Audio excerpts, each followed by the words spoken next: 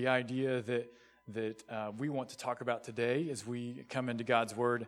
And it's this idea that, and oftentimes in life, in those moments where we really want to play the victim, where we want to become the victim, those are the moments when God wants to show us His victories.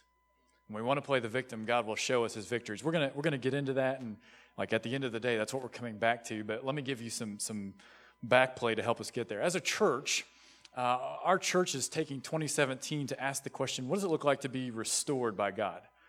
In the middle of all the craziness, busyness, I'm tired, all those things, what does it look like to be restored by God? And there's some things that we're doing as a church to do that. And over the next 4 Sundays, we're going to talk specifically about an idea that I think is very relevant for the culture and times that we live in. And the idea is simply this: restoring honor.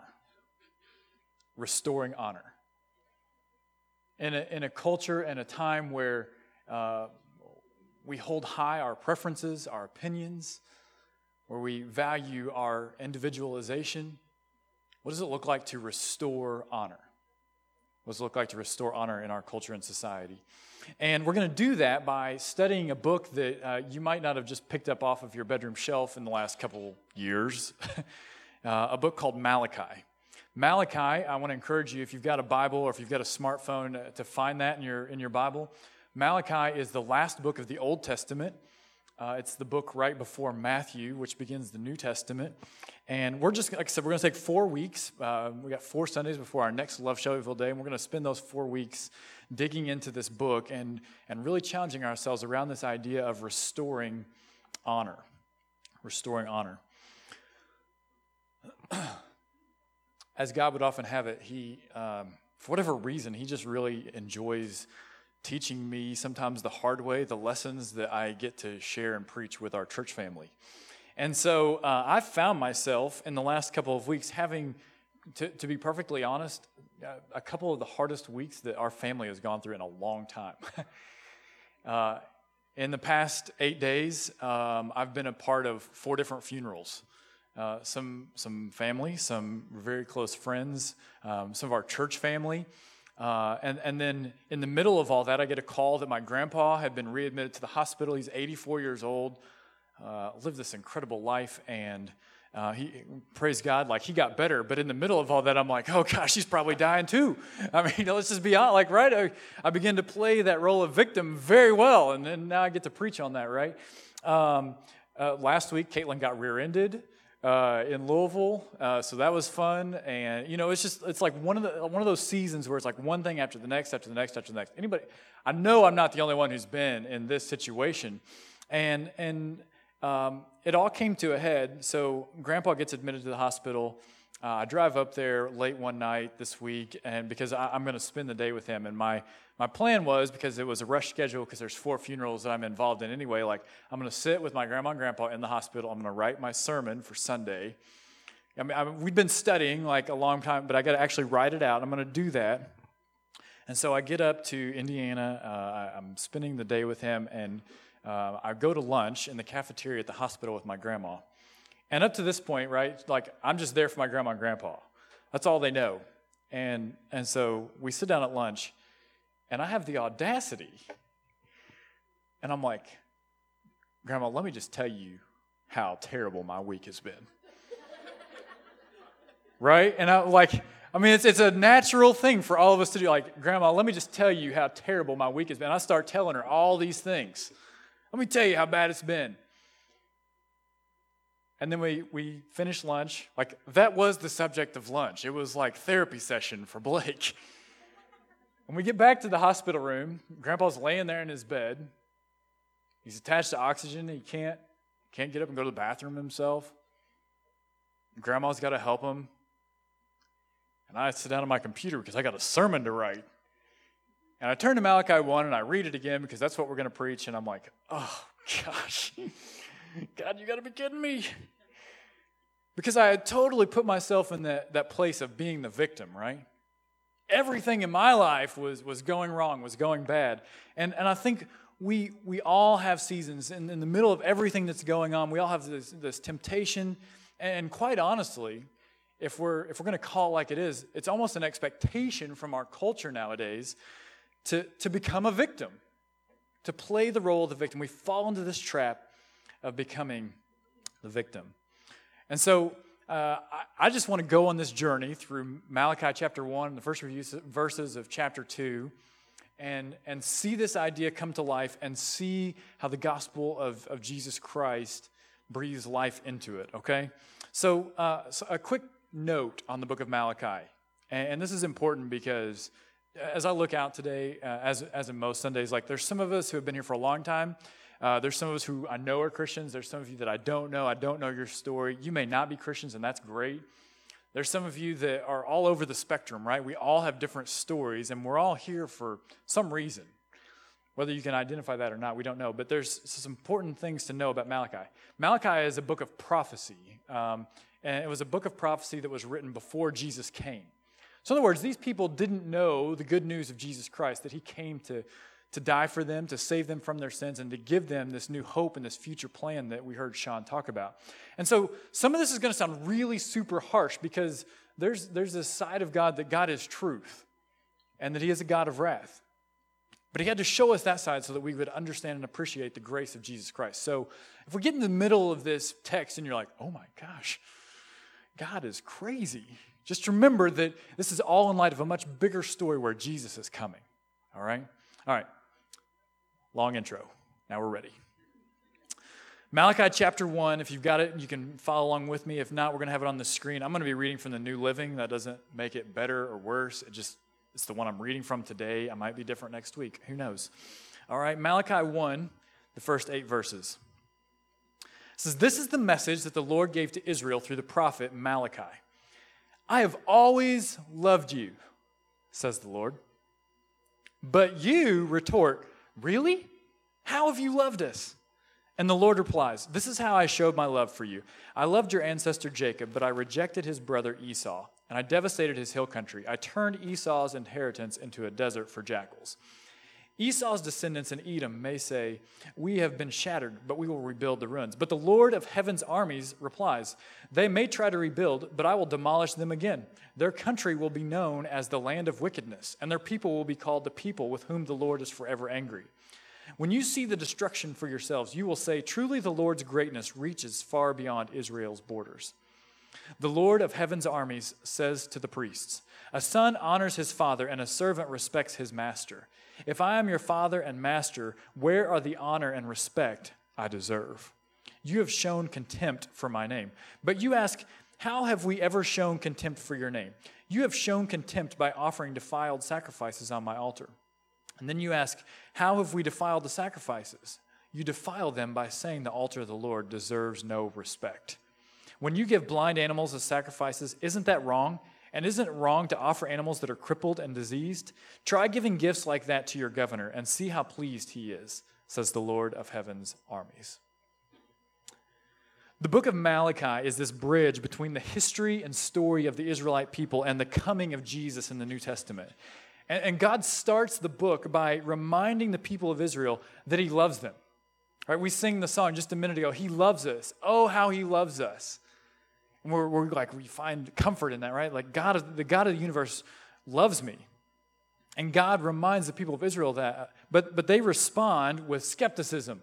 They put themselves in the place of victims. And they say, but, oh really, God? How have you loved us? Yeah, we know you love us, God. Like that's what, like we hear that all the time. God is love and God loves me. But the people of Israel, in their case, we know, God, that you were with us. We saw that you won the battles for us in the Old Testament. We saw that you gave us the promised land. We've been told all the stories of how you saved our ancestors from Egypt. And God, he tells some of those stories there in those first few verses. But now the people of Israel are in upheaval. They have no respect for one another. Their respect for God is in question. And most date this book, this writing, at a time when they're not even in the promised land. They're not in Jerusalem. They're exiled. They're separated from God. So yeah, God, you love us and you tell us that you love us, but where are you now, God? Where are you now? Have you ever felt that way about God? Yeah, God, I know you love me. I know you've been good, but God, the last 2 weeks have been crazy. So where in the world are you now? We would like to place ourselves in the position of being a victim. So in the time of the Israelites, that was fleshing out in their lives in this way. They were bringing these deformed animals as offerings and sacrifices. Whether they were blind, whether they were stealing them, whether they were deformed, they were bringing these and saying, okay, God, here you go. We checked the box. This is our sacrifice to you because of how you've loved us and saved us. You know, in today's American culture, we hear many Christians, and maybe you're a Christian today, maybe you're not, but we hear many Christians, or maybe we read many Christians posting on social media, and they're confessing their hope and faith in God in spite of all that's happening, in spite of what's happening in the political world, in spite of who our president is, in spite of what we see on the news. Our hope and our faith is in God. And I'm not saying that's wrong. Obviously, I would think that is right. And yet, right, our love for the people who are often on the other side of those issues, the way that we love them doesn't seem to reflect the fact that our hope is in God. It seems rather to communicate that Christians are falling victim to this degrading society. And as we see the world getting worse, we would rather be a victim than join God in his victory. God is saying to us, I love you. And we say, yeah, we know you love us, God, but you don't understand the week I've had. We know you love us, but you can't imagine what I've had to go through. God, where were you when I had to go through this difficult moment in my story, when I was hurting? Yeah, God, they tell me that you love me, but I should have never had to have gone through that if you truly loved me. I read a recent research study. It was done by two sociologists, one from California, one from West Virginia. And it was really intriguing because they've identified this culture of victimhood in America. And they say this culture distinguishes itself from the honor cultures or the dignity cultures of past times. And they write that in a victimhood culture, individuals and groups display high sensitivity to slight. Anytime we feel like we're going to get slighted, we have a high sensitivity to that. We have a tendency to handle conflicts through complaints to third parties. I think the Bible defines that as gossip. Maybe, I don't know. And we seek to cultivate an image of being victims who deserve assistance. We want to be a victim. We want to be a victim. One psychologist pointed out in reflection on the study, as progress is made toward a more equal and humane society. That's what we want, right? Like a view that everyone is created equal in the image of God. As progress is made towards that, it takes a smaller and smaller offense to trigger a higher level of outrage. The goalposts shift, he writes, allowing participants to maintain a constant level of anger and a constant level of perceived victimization. Self-awareness sometimes gets a little uncomfortable. We realize that we like to play the role of the victim. But that is not what God has saved us for or saved us to. And so, yes, God, we want to love you. We want to love people because all people are made in God's image, but not at my expense because I'm a victim. I'm a victim in this. And so when we see that, and when we see what's happened in the story of the Israelites, we see that fleshed itself out in their life in these defiled, ugly sacrifices. And so the question becomes, when God looks at our heart and our motives, what about our sacrifice of our life to God is fake? What about it is deformed? What about it is false? And it brings up this question that really becomes the thesis for our whole study of the book of Malachi. And here's the question. What if our lack of honor in our relationship with God has misinformed the way that we honor one another? What if, right? Just go with me for a minute. What if we don't actually honor God the way that we think we do? What if our half-hearted efforts to follow God are actually dishonoring him, and then as a result, creating in us this attitude of dishonor for the people around us? So what if our lack of honor in our relationship with God has misinformed the way that we honor one another? The central message from Malachi to the Israelites is that they have stopped honoring God in numerous ways. They don't even see it in their own lives yet, but he's pointing out to them that they're playing the role of victim, that they're bringing these inadequate sacrifices. Later on, we're going to see that their spiritual leaders are cutting deals to get ahead. We're going to see that divorce is an issue in their society. They're complaining to God about justice while at the same time promoting people who are all about evil. They're not tithing. They're speaking negatively about God. They're viewing themselves as victims because the God who has done miracles amongst them is not catering to their every whim anymore. Malachi's message then from God to them is about restoring honor. Honor to God, and as a result, honor to people. And over the next few weeks, we're going to dive deeper into this message and see if we can restore honor in our lives. And as we do that, we'll restore honor in our homes, between parents and children, and husbands and wives, and then we'll restore honor in our church. We have more respect for the people that aren't like us, that are sitting beside us, and as a result, in our community and in our culture. We would really like to play the role of victim, but God would much rather show us his love in his victories. We go on to see that as we finish out Malachi chapter 1. Pick it up with me in verse 9. Go ahead. Beg God to be merciful to you. But when you bring that kind of offering, why should he show you any favor at all? Asked the Lord of heaven's armies. How I wish one of you would shut the temple doors so that these worthless sacrifices could not be offered. I'm not pleased with you, says the Lord of heaven's armies, and I will not accept your offerings. But my name is honored by people of other nations from morning till night. All around the world they offer sweet incense and pure offerings in honor of my name. For my name is great among the nations, says the Lord of heaven's armies. But you dishonor my name with your actions. By bringing contemptible food, you are saying it's all right to defile the Lord's table. You say it's too hard to serve the Lord, and you turn up your noses at my commands, says the Lord of heaven's armies. Think of it. Animals that are stolen and crippled and sick are being presented as offerings. Should I accept from you such offerings as these? Asked the Lord. Cursed is the cheat who promises to give a fine ram from his flock, but then sacrifices a defective one to the Lord. For I am a great king, says the Lord of heaven's armies, and my name is feared among the nations. God calls us out, right? He says we come to him and we're begging for mercy. God, have mercy on me. I'm a victim here. Please help me. And he says, why would I do that when you don't even honor my name? You see, God loves to show people how he himself can save. He loves to show you how he has already worked in others' lives so that you might catch a glimpse for how he would work in yours. There's a biblical story in which this gets fleshed out. It's the story of a man named Job. Job is a man who is very faithful. He believes greatly in God. In fact, the Bible says that God had more trust in Job's faith than anyone else on the earth. And so when Satan's looking for someone to tempt, he comes to Job. And Satan takes everything away from Job. Family, material items, his flocks, his home, all this stuff he takes away. And Job's initial response is to say, well, I won't lose hope in the Lord. But then his friends come around, right?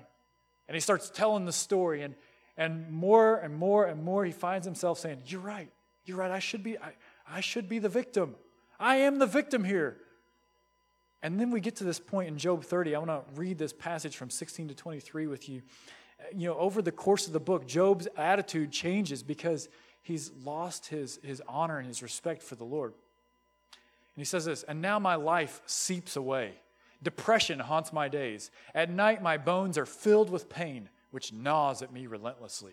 And with a strong hand, God grabs my shirt. He grips me by the collar of my coat. He has thrown me into the mud.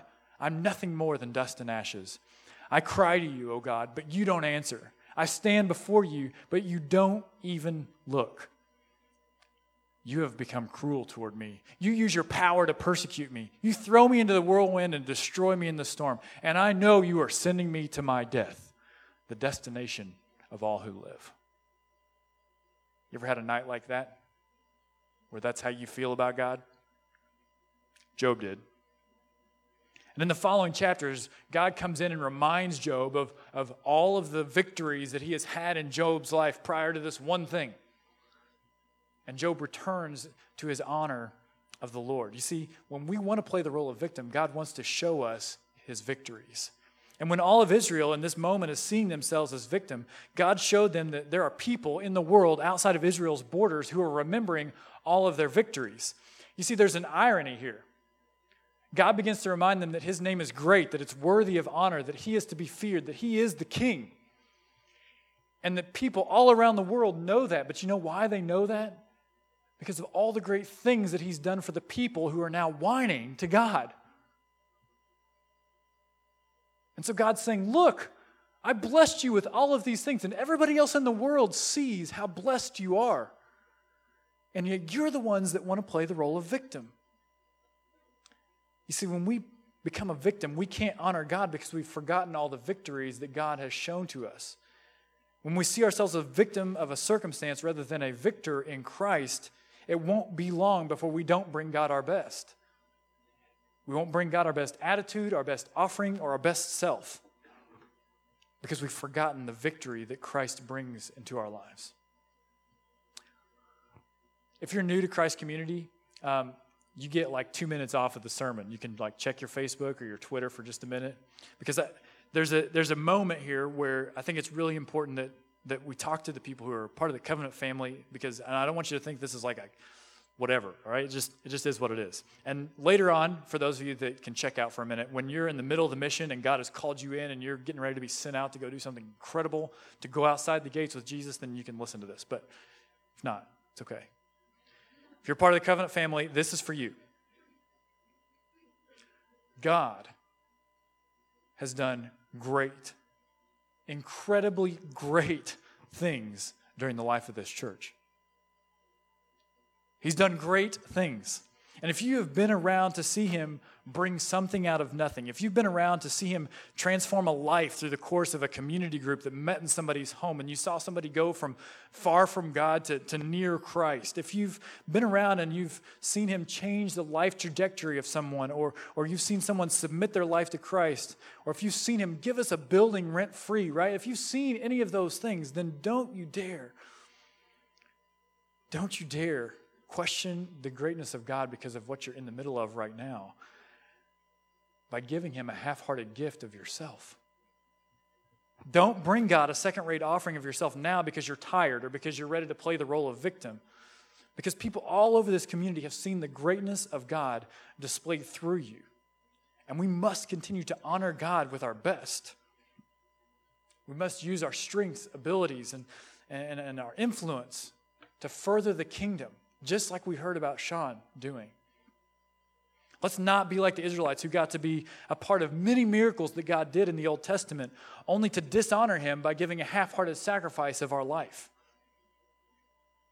Let's be people who find their rest in giving their whole hearts to God, the God who is great and worth honoring. Don't rest on the accomplishments. Rest on the promises of God. So what does that look like? If you've been around for a while, it might look like making a disciple this year. There is someone in this community who is waiting on you to share Jesus with them and to train them in the way of following Christ. Do that. Maybe there's a need in the community that only you can see. Lead our church to help meet that need. Lead us in that. Maybe God's calling you to adopt. Maybe he's calling you to go to Honduras with our mission team this summer. Maybe he's getting you ready to send you out to plant a church that we don't even know about yet. But be faithful to what God is calling you to do. Don't give him a half-hearted offering of yourself. Maybe you've just been coming and you're sitting in a chair and it's time that you just give yourself to a serving team here on Sunday mornings. That's important too. But don't give him a half-hearted offering of yourself. All right, everybody's back in. Whew. Got that off my chest. If you're new, right, like I want those things for you, but I don't want you to hear them as like this dogmatic command. Like God wants to show you his grace more than anything, all right? And out of that grace is why we do those things. Okay. Sorry. Whew. All right. Here we go. All of us All of us must battle back against the emotional response to busyness and fatigue and the things that drive us to victimhood. We have to battle back because everything about our world is going to create a struggle to give God everything. We're going to struggle to trade what we want in life to follow God's plan for our life. We can only give God parts of their life that we want to give, right? Like we're going to struggle to do that. We're going to struggle to make time to be together, whether that's in biblical community or in serving or whatever. We're going to struggle for all those things. And that sacrifice to God of ourself becomes daunting. But as we think about this idea and as we think about what we see in Malachi 1, there's another question that I want us to wrestle with. The question is this: what if the life you truly want is unattainable because of the life you're chasing after? What if the life that you truly want, the life that you picture in your head, the life of joy and peace, what if the life that you truly want is unattainable because of the life that you're chasing after right now? What if you, like Sean, are trying the ways of the world, right? And it doesn't have to be drinking. It could be money. It could be business. Like there's a million ways to chase after the life that you want. What if you could never get there because you're so intent on chasing after it by yourself?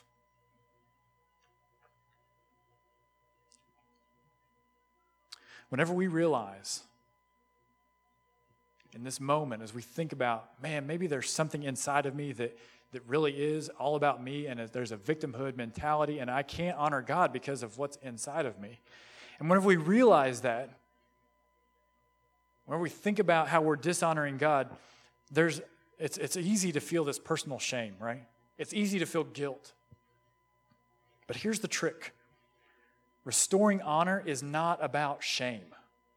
It is not about shame. It may have been in the days of Malachi because they didn't know who Jesus was yet, but someone really significant came along and changed our way of thinking about restoring honor. His name is Jesus Christ. And he changed the game forever. And because of Jesus, here's what we must be thinking as we get ready to explore the rest of this book. You have to shift your focus. Every day, you have to shift your focus from harboring your shame, from being ashamed of all the things that have happened in your life, from being ashamed that you're not a better person, from being ashamed from whatever lie Satan is speaking to you. You have to shift your focus from that to honoring his name. It's a mindset. You have to shift it. Malachi 2, 1 through 4 introduces this idea. It says, "Listen, you priests, this command is for you. Listen to me and make up your minds to honor my name, says the Lord of heaven's armies, or I will bring a terrible curse against you. I will curse even the blessings you receive. Indeed, I've already cursed them because you have not taken my warning to heart. I will punish your descendants and splatter your faces with the manure from your festival sacrifices." That is some strong words right there. "And I will throw you on the manure pile." That's gross. I've done that to my brothers. "Then at last you will know it was I who sent you this warning so that my covenant with the Levites can continue, says the Lord of heaven's armies." God says you've got to make up your minds. You've got to make up your mind that you're going to honor God with your life. It's not something that just happens by accident. Notice that God's first impulse, he's been incredibly dishonored by these terrible and ugly sacrifices. His first impulse isn't to tell the Israelites, you better shape up and you better bring some good sacrifices. If you don't get me something good, that's on you. No. He says the first thing you have to do is you have to make up your mind to honor me. You have to restore honor to God himself. You see, Jesus Christ didn't die on a cross so that you would live a better life. He didn't die on a cross so that you would make better moral decisions because somebody did something really awesome for you. He died on a cross because he loves you and he wants you to be free of the guilt and the shame that comes with not living a perfect life. Hebrews chapter 2, verses 9 through 11 says, "What we do see is Jesus, who is given a position a little lower than the angels, and because he suffered death for us, he is now crowned with glory and honor. Yes, by God's grace, Jesus tasted death for everyone. God, for whom and through whom everything was made, chose to bring many children into glory. And it was only right that he should make Jesus, through his suffering, a perfect leader, fit to bring them into their salvation. You see, Jesus died for you to take your shame away. He doesn't want you to feel shame. So now Jesus and the ones he makes holy have the same Father. Because we are now perfect children in the eyes of God, we can call God the Creator our Father. And that is why Jesus is not ashamed to call them his brothers and sisters. Thank God. Thank God that when it comes to restoring honor to God and in our culture, it is not about us being ashamed of who we are. It is about us giving honor to the one who makes us right. Now, if you don't know Jesus or you've never accepted that free gift of grace, you will continue to feel the weight of guilt and shame. That's called conviction, and the Holy Spirit uses that to draw you to the Lord and beg you to give your life to him. And so if you feel that today, make sure that you know Jesus. Make sure that you know him and that you haven't just been trying to live this life, a good life, by yourself. But if you know Jesus, living under the weight of guilt and shame should not be. You have to shift your focus from harboring your shame to honoring his name. Jesus gives you a new heart, but our desire to restore honor must overflow into our thoughts and into our actions. So we have to make up our mind to honor God. How do we do that? Romans 8:7 says this, 8:6 and 7, I believe. It says, so letting your sinful nature control your mind leads to death, but letting the Spirit control your mind leads to life and peace. For the sinful nature is always hostile to God. It never did obey God's laws, and it never will. We often don't make up our mind because we haven't even had the faith to ask God what it is that he actually wants from us. We're too scared to ask. And because we're too scared to ask, we show that we actually haven't given God control of our lives. We want to hold that back from him. It's a half-hearted sacrifice. And all this adds to that downward spiral of shame that Satan wants to suck us into. But we must make up our minds to honor the name of the Lord. So what do you need to make up your mind about today? For some of you, you never realized that Jesus is more than just a good guy, but that he is someone who died to save you and to free you from shame and guilt. If that's you, you may need to give your heart to the Lord, to pray, to confess to God that you can't do it, and to believe that Jesus is the only way to be right with God. For some of you, you might need to express that in baptism. But make up your mind to do it. Maybe for some of you, you've been walking with Jesus and you need to make up your mind to do one of the things that we mentioned earlier. To serve, to lead. To say, we're going to have a community group in my neighborhood, and we're going to invite our friends and our neighbors, and we're going to continue to just read the scripture, pray, love on each other, and figure out what it means to be Christians in this world. But you got to make up your mind. E. Stanley Jones is a missionary. He said this, make up your mind or your unmade mind will unmake you.